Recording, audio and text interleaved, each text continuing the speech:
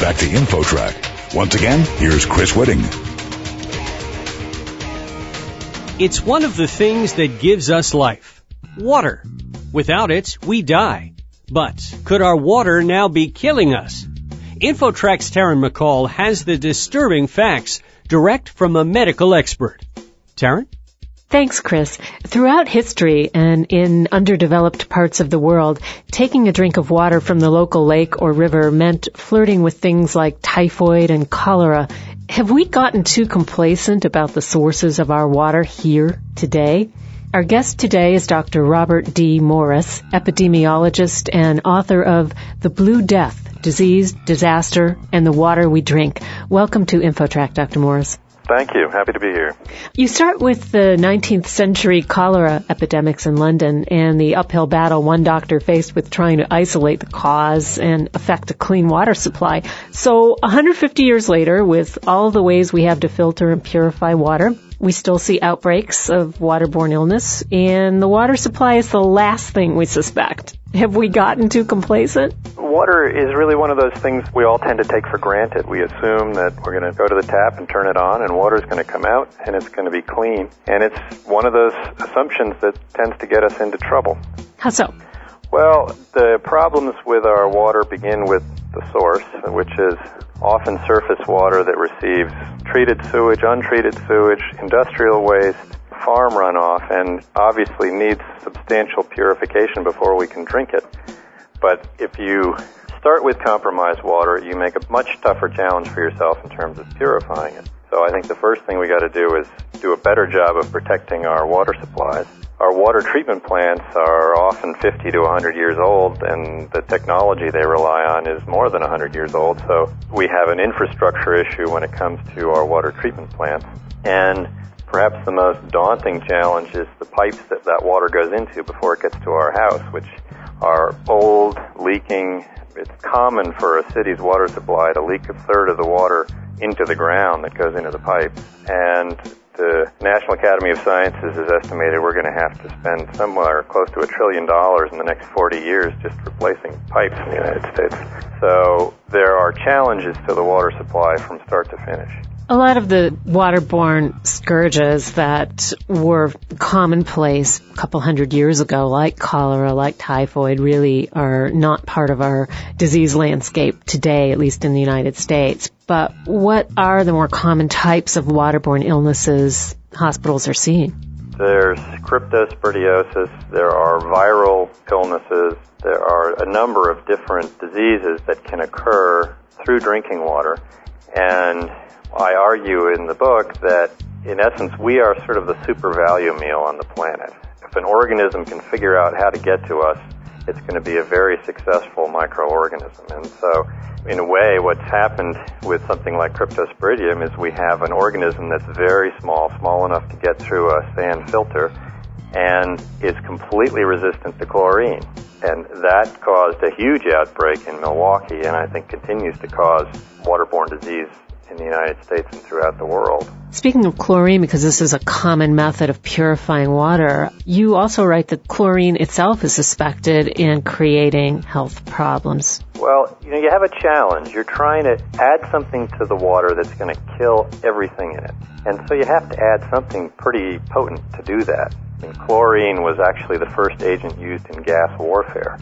So it's a powerful chemical, and when it gets added to water, it reacts with chemicals that are already in the water, whether they're from rotting leaves or algae or whatever might have been in the water, and forms a whole raft of chlorinated chemicals, many of which are toxic and are suspected of causing cancer and other health problems. So we're trading off a more immediate disease for something further down the line?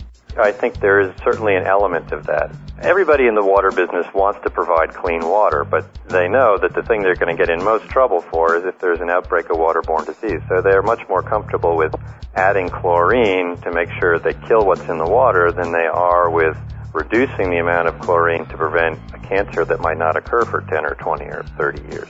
Is bottled water safer than tap water? This, of course, has been in the news a lot lately. And bottled water, there's nothing in the regulation of bottled water that guarantees it's going to be cleaner than tap water.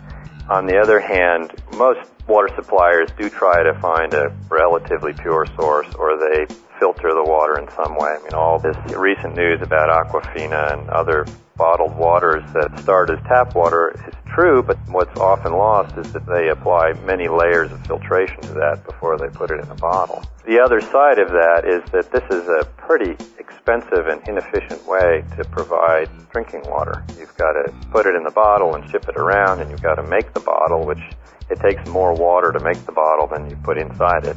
So it's not a particularly efficient or environmentally benign process. And I think we can, in some ways, you can make your own bottled water by putting a home filter on your tap. Bottled water or not, whatever the source, isn't the supply of water endangered around the world, especially clean water? Absolutely, and the two really go hand in hand, because the more your water supply is stretched, the more you're going to be in a position where you're going to have to look at less and less pure waters as a place to go.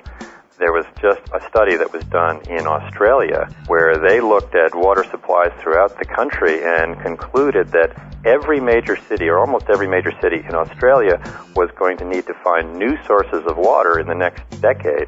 And they were looking at desalination, and they were looking at reusing their wastewater. So those are sort of extreme situations, but that's where many places in the world are headed. Does that look like our future here in the U.S.? Certainly in areas of the West and Southwest where the supply of water is limited, those cities are facing a real daunting problem. But, even in London, London just announced that they were going to build a desalination plant because a recent drought had depleted their water so severely. So the quantity of water and the quality of water are closely linked. And what can we as citizens and humans do about this looming problem?